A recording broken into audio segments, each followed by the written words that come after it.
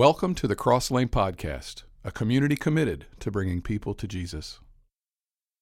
We've entered the time of year where little kids sit down and they make their Christmas list, right? They write their Christmas list to Santa Claus. So for fun this morning, I thought we would start by looking at a few of the letters to Santa. I went out online and looked up some letters to Santa.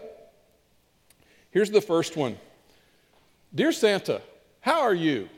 Well, enough chit-chat.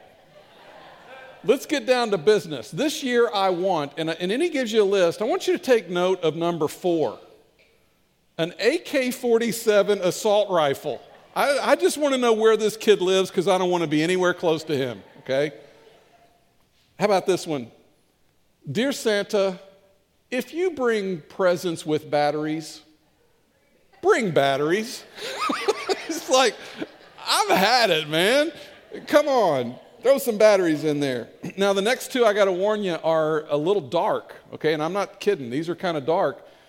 Jeremy's got some issues. Dear Santa, it has been a week, and I have not heard from you. Where is my gift? This is not funny anymore. Jeremy. And now I'm telling you, Jeremy's not playing. He ain't playing around because look at the next one. I'm serious. This is pretty dark. Dear Santa, I do not like that stunt you pulled with my parents. You are on my naughty list now. Be afraid. You look slow and easy to kill. Enjoy your cookies next year because they will be poison. I hope you die. Now, Jeremy needs Jesus and counseling is what Jeremy needs. Jeremy needs some vacation Bible school and somebody to hug him, I think, is what Jeremy needs. That's kind of scary. Let's make it fun again. Dear Santa Claus, C-L-A-W-S. I'm going to read this off my notes because I'm not sure I could read that. I'm so sorry of what I did in the past, and thank you for the Christmas letter. I love it. But what I want for Christmas this year is $53 billion. Please write another letter this year. I love you. And then number 6, this is my favorite of all of them. Dear Santa, how are you and the reindeer doing? I am doing fine. I want a new football game and a football because my little brother always tries to steal mine. He may look sweet, but he is the devil. That's awesome. I also want a remote-controlled truck. Love, Evan. Howdy, P.S. How do you get in my house at Christmas time? In this series, we're looking at the gifts that God wants to give us this season, and the gift we're looking at today comes to us through a young woman named Mary. And she is not unfamiliar to us. This time of year, we always talk about Mother Mary. We're going to be in Luke chapter 1 today. If you have your Bible, turn to Luke chapter 1, beginning in verse 26. There's about 12 verses I want us to look at there. I'm going to read them all up front. And this really isn't what you would call an expository sermon, which is where I read it to you and then we spend time in that the whole time where I'm preaching out of that. I'm going to read it to you at the beginning and then we're going to kind of launch from there, more or less. Luke chapter 1, verse 26, it says, in the 6th month of Elizabeth's pregnancy, God sent the angel Gabriel to Nazareth, a town in Galilee, to a virgin pledged to be married to a man named Joseph, a descendant of David. The virgin's name was Mary. The angel went to her and said, greetings, you who are highly favored. The Lord is with you. Mary was greatly troubled at his words and wondered what kind of greeting this might be. But the angel said to her, do not be afraid, Mary. You have found favor with God. You will conceive and give birth to a son, and you are to call him Jesus. He will be great and will be called the Son of the Most High. The Lord will give him the throne of his father David, and he will reign over Jacob's descendants forever. His kingdom will never end. How will this be, Mary asked the angel, since I am a virgin? The angel answered, the Holy Spirit will come on you, and the power of the Most High will overshadow you, so the Holy One to be born will be called the Son of God. Even Elizabeth, your relative, is going to have a child in her old age, and she who is said to be unable to conceive is in her 6th month. For no word from God will ever fail. I am the Lord's servant, Mary answered. May your word to me be fulfilled. Then the angel left her. Did you know that in this country, every year, 4 million babies are born every year? This is the way it breaks down. This is 11,000 babies a day, 460 babies an hour, 8 babies every minute. Now, I want you to just think about all of the babies that have ever been born in the world. Okay? You were one once upon a time. I want you to think about all the babies that have been born in the world. Now what I want you to do is I want you to think about all of the mothers who have birthed babies. And we have a lot of you in here this morning. And we all have a mama who birthed us, right? So I want you to just think about all the mothers that have birthed babies.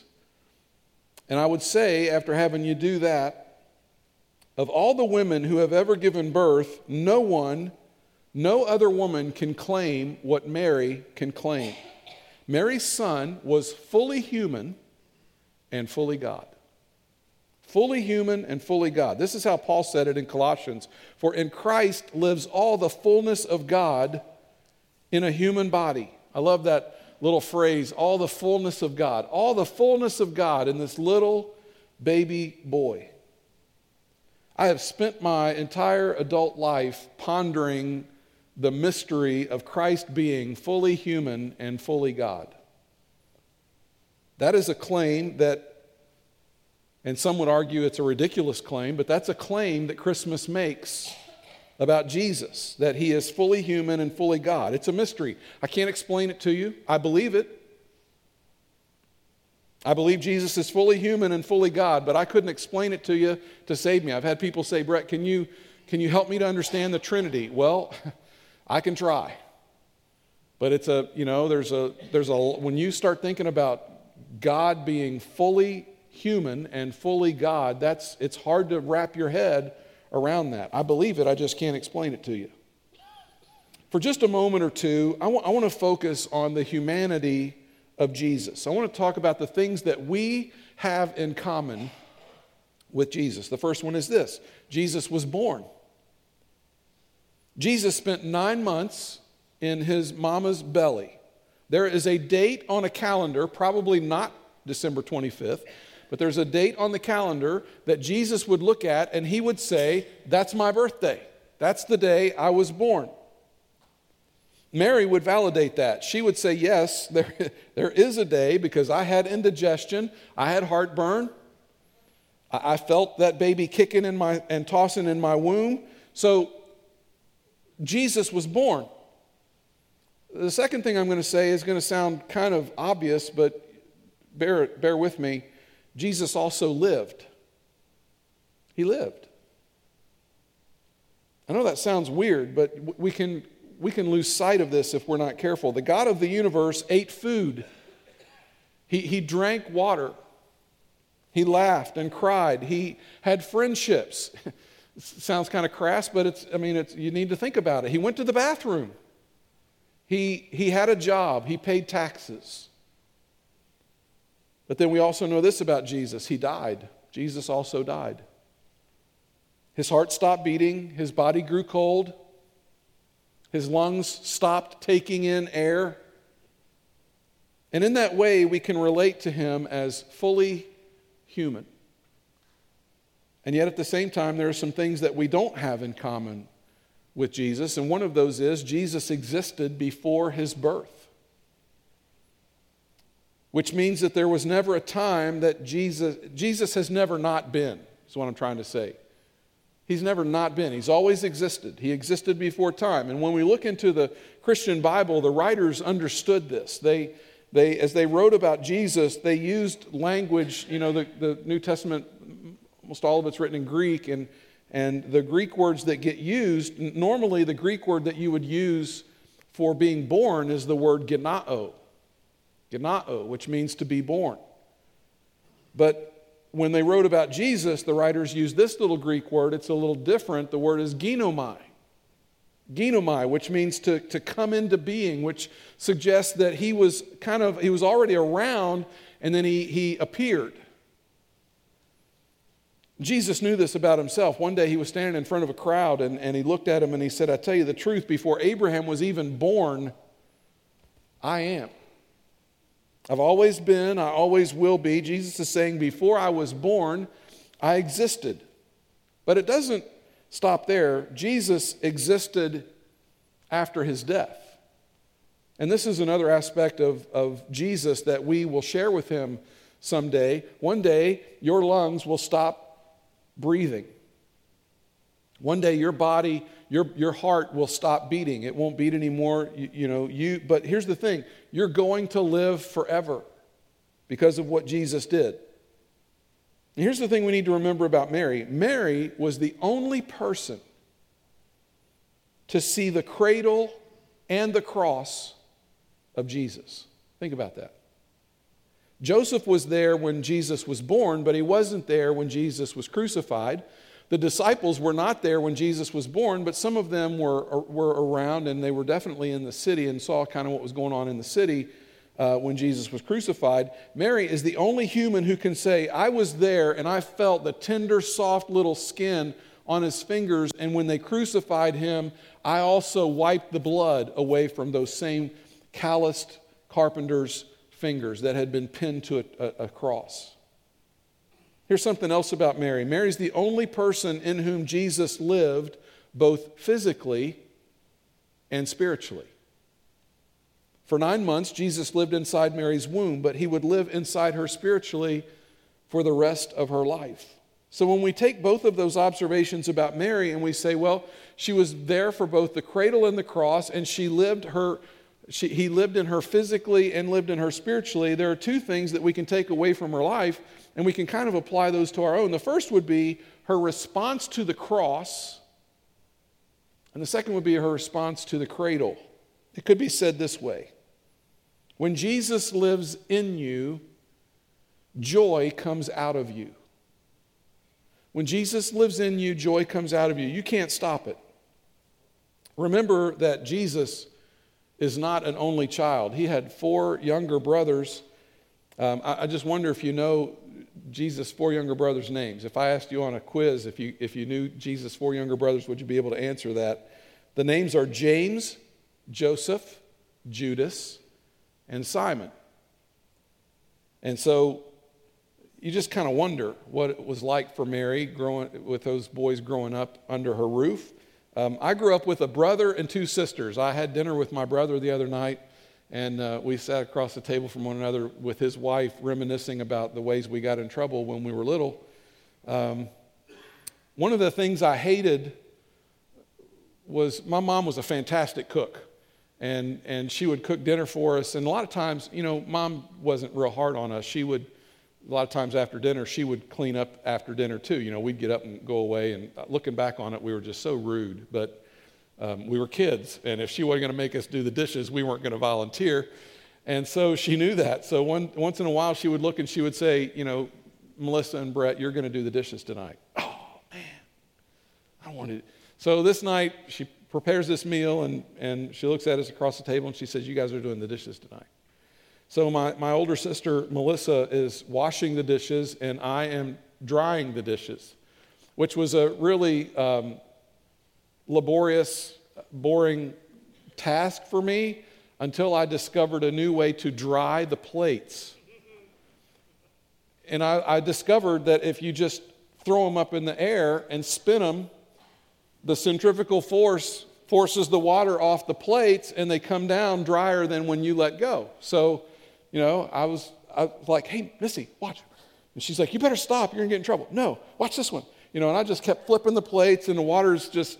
So I thought it was great. I thought I was a daggone genius until Mom came upstairs and saw the ceiling and realized what I had been doing, and there were water spots now on the ceiling, and I'm throwing up like plates that can fall and break, and she's like, no. So I got in trouble for that. Another time, my sister, I just want to preface this by saying my older sister, she was 4 years older than me, and she hated my guts. She did. She did not like me. She didn't want me around. She had it all to herself for 4 years, and then I showed up and ruined it all. And I was the boy, and my dad was so proud to have a boy, and she did not like me. She was not nice at all. So one day, I'm toddler age. And this is back in the day, we lived in a house that had a one floor, and then you went upstairs to like an attic. You've seen attics converted into a bedroom. Well, at the end of the house was a window, and that window overlooked the driveway. My mom had been entertaining a friend for lunch, and she had walked the friend out to her car, and they were standing out by the car talking.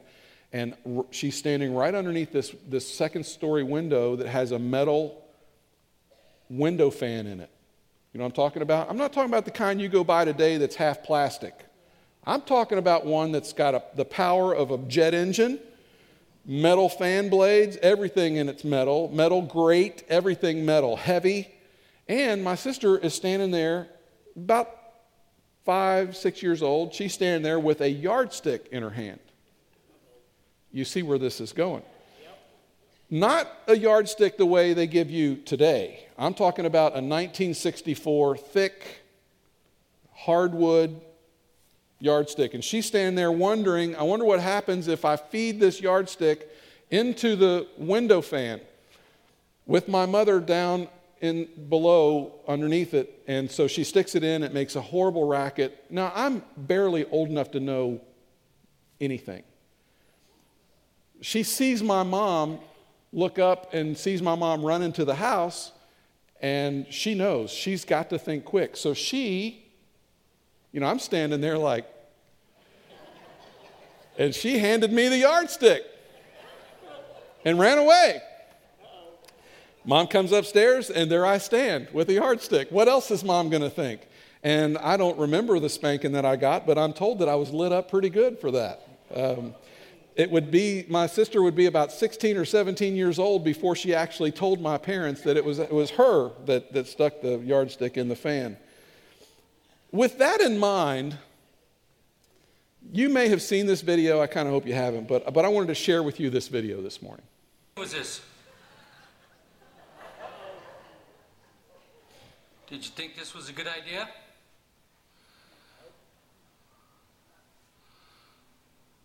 Look at brother's face.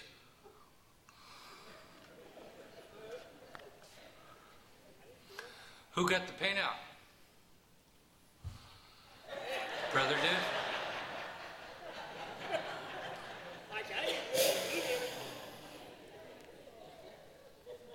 I think back to all the stuff that went on in my house. My dad was a truck driver, so he was on the road all the time. And so mom was both mom and dad, and she had to discipline us, and we made messes. We got into trouble. We made her life just horrible sometimes. We let her down. We broke her heart, but I know my mother. And I know my mother loves us, and I know that she would do every bit of it over again. I know she would. I'm sure that every high, every low, she would sign up for all of it, every victory, every broken heart. She would sign up for all of it all over again, the greatest source of pain and the greatest source of joy. Mary understood that contradiction. And the very moment she is told that she is going to bear a child and he's going to be the Savior of the world, she is filled with joy, so much so that her heart begins to sing. She can't contain it. And this, I just want to read one word of what we've come to know as the Magnificat. Oh, how my soul praises the Lord, how my spirit rejoices in God my Savior, for he took notice of his lowly servant girl, and from now on all generations will call me blessed. I want you to think about something this morning. I want you to think about the idea that I want you to think about Mary as she prayed with Jesus as a little boy. Think about Mary putting Jesus to bed. I don't know if they told stories or what that would have looked like, but just imagine her talking to Jesus about the former King David or about Moses, which would have been names that would have come up in their house. And it hits her. Wait a minute. He knows David. He knows what David's voice sounds like. He knows Moses. He's been around forever. He knows these guys. Listen to this from Max Lucado. I have some questions I'd like to ask Mary. about what it was like to raise Jesus. Questions like, did you feel awkward teaching him that he created the world? Did he ever try to count the stars and succeed? Mary, did the thought ever occur to you that the God to whom you were praying was asleep under your own roof? Whenever he saw a lamb being led to slaughter, did he act differently? And Mary, did you ever think, that's God eating my soup? We kind of see this dynamic at work in an interaction between Mary and Jesus as a grown man. This is a story that's very familiar to you. John chapter 2, on the third day, a wedding took place at Cana in Galilee. Jesus' mother was there, and Jesus and his disciples had also been invited to the wedding. When the wine was gone, Jesus' mother said to him, "They have no more wine." "Woman, why do you involve me?" Jesus replied. "My hour has not yet come." His mother said to the servants, "Do whatever he tells you." This is a typical mother-son interaction that has happened thousands and thousands of times, where the mother looks at a son and tells him to do something, and he pushes back. Right? That's happened thousands of times, millions of times, where a mom has looked at a son and said, "Hey, I want you to do this," and the son gives a reason why he shouldn't do it. And Mary's telling him to do kind of telling him what to do, and he's pushing back on Mary. And I wonder if Mary didn't give him the look. Did your mom have the look? Mine did. My mom's a good, godly woman, but I'm telling you, and you've probably got a look that you whip out at the right time. When you saw the look and you realize, Mom ain't playing. This is a serious time. You've had the look before, right? Your parents have looked at you with the look. Here's the funny part. After the look, she turns and she tells the servants, just do whatever he tells you to do. Kind of like, I know he's arguing with me, but he knows better, and he's going to do what I just told him to do. So when he starts talking, you just do what he tells you to do. And can you imagine the pride and the love that Mary felt when Jesus converted that water into wine? Can you imagine how everything in Mary just swelled up with, oh, that's my boy. The same feeling I'm sure she had if she ever saw him feed thousands of people, or if she ever saw him touch somebody and restore their sight or restore their health to them. I mean, she just had to well up with pride, just this sense of, oh, look at him. Listen, when Jesus lives in you, joy is going to come out of you. There's a video, you may have seen it. I hope you have not seen this. I saw this and laughed out loud. This is fantastic. I want to show this to you, and then I'll come back and draw some points from it. An angel came to see Mary. She was doing laundry, and then the angel just appeared, and she was really scared. So Gabriel was like, "Mary, you're gonna have I can't say it good. Mary, you're gonna have a baby. You're gonna have a baby, and you will call him Jesus." And then Mary was like, "I'm not gonna have a baby yet. I'm only a teenager. I'm not married." Then the angel Gabriel told Joseph that Mary is not lying. You are having a new baby. And so they met up. They went to Bethlehem, which was Joseph's old town. They ride a donkey. A camel. Oh yeah, a camel. She said, "This donkey's fast." They tried to go to a hotel and they asked the keeper for a place to stay. The keeper said, "We have no rooms. Literally no rooms." So Mary and Joseph walked away sadly, but then he said, "The only place here in Bethlehem that you can stay is a stable." And then he just pointed the way and they followed. When the shepherds were taking care of the sheep, then they saw angels. The angel said, "A new baby is getting born, who is King of the Jews." The angel were singing.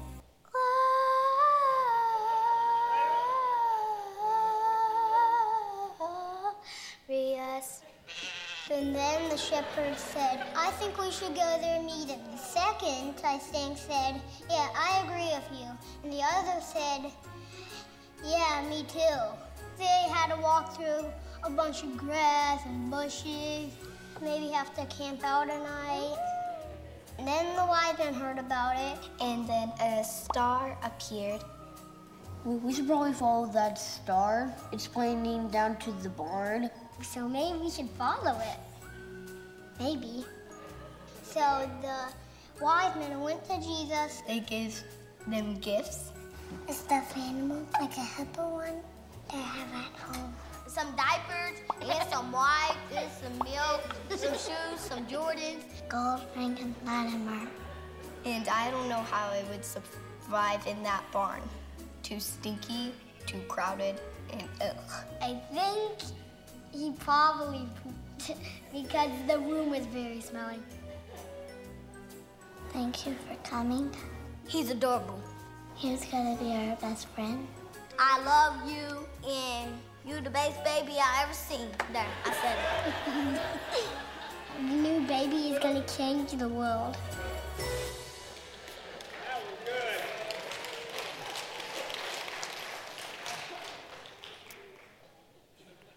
When Jesus lives in you, joy comes out of you.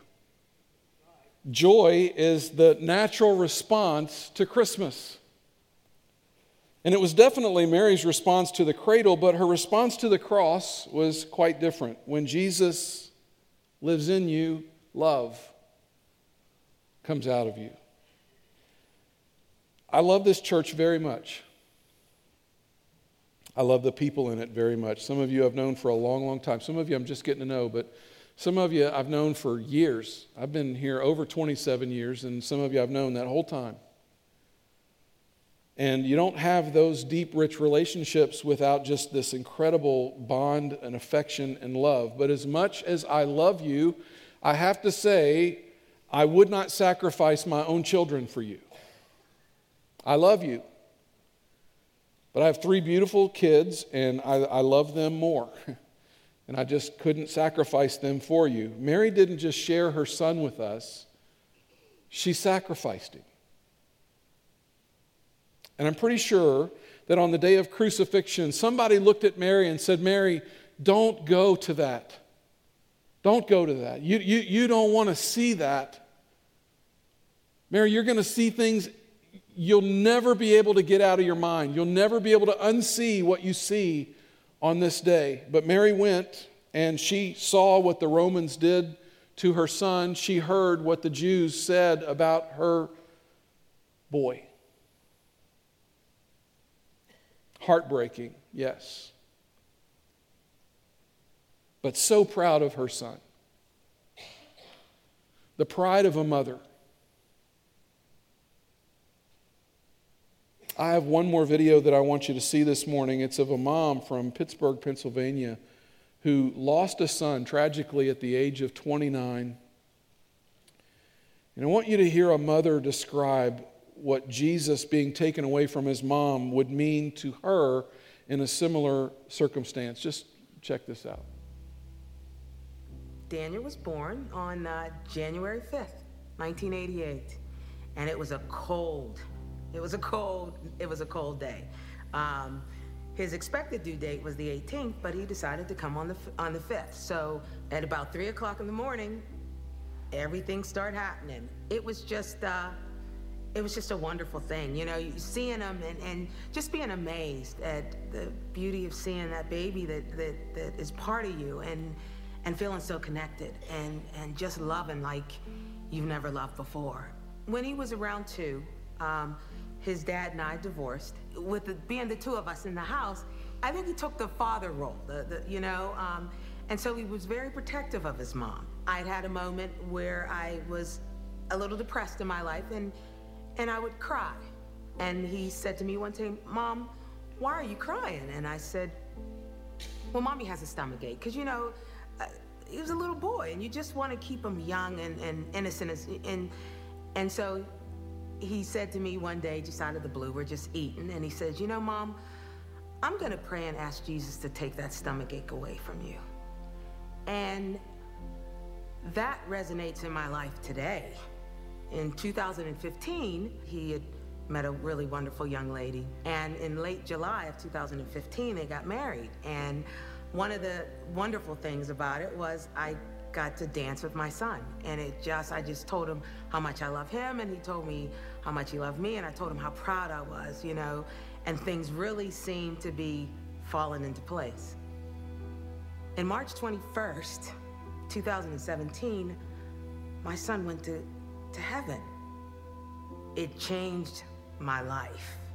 It tore me in ways that I just did not ever expect or think, because I felt punched in the face, punched in the stomach, knees knocked, like somebody just hit me with a bat. And I had to deal with that. And I had to come to terms with that. And the same God I talked to when I was 5 and 13 and 24, and now at the age I am, you're still here. Are you listening to me? I know you love me, and I know your shoulders are big enough to hold me. I need you to hold me now. When you're worshiping God and you're just talking to him and loving on him, you say things, and I remember always saying, God, you gave your only son so that my only son could live. And I remember saying that, and I appreciated him for it, but now it meant something totally different.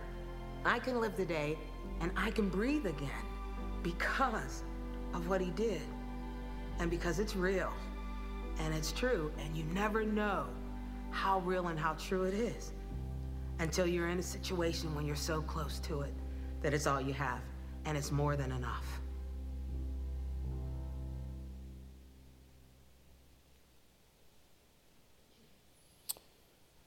We can go through some hard stuff. I know for a fact that this season, some of you are going through really, really hard stuff.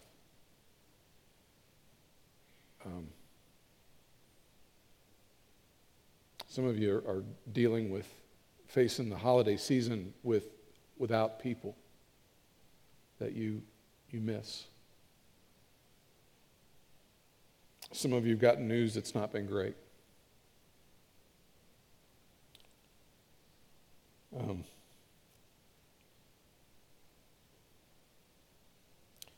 Find myself, I said this a couple weeks ago, but I find myself just praying the prayer, come Lord Jesus, I'm tired of watching people I love just suffer, struggle. Just come on. But he doesn't, and he tarries for whatever reason. And I know that some of you are going through hard stuff, but listen, when he's in here,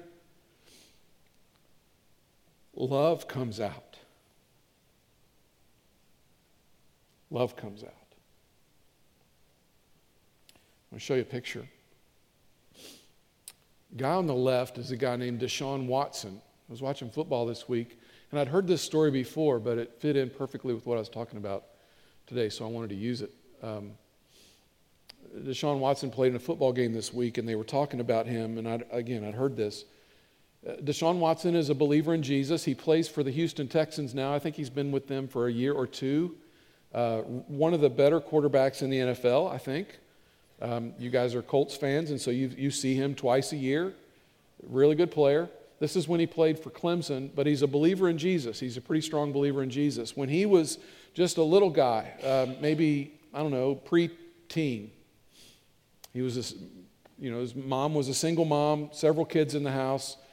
They were poor, and that's where the guy on the right comes in. The guy on the right is a guy named Warrick Dunn. And Warrick Dunn was one of my favorite players coming. I think he played at Florida State, and he came out of college and went to pro, and just a great running back. But as good a football player as he was an even better man, is a better man. He's still alive. Warrick Dunn is a believer in Jesus, and Warrick Dunn Pretty sure won the Walter Payton Award, which is an award they give away to a guy that's, giving and benevolent and involved in his community. Pretty sure that Warwick Dunn has won that award, maybe even more than once. But Warwick Dunn made it a practice to give houses to single mothers.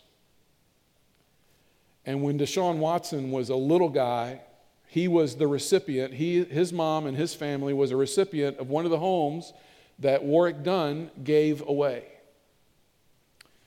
And I don't know, maybe Deshaun Watson grows up and believes in Jesus and is a Christian, whether Warwick Dunn gives his mama a house or not. I don't know. Maybe he would.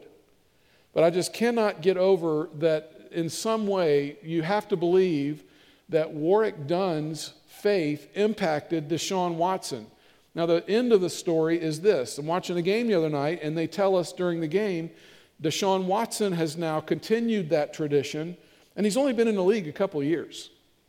He is on his 147th house that he has given away to single moms. I don't think that Deshaun Watson is perfect. I'm sure that if you talk to Deshaun, he would say, I don't get it right all the time. I'm not perfect. There's stuff I don't do right. I'm sure if you were to talk to Warwick Dunn and know Warwick Dunn, he falls. He's a human being. He's not perfect.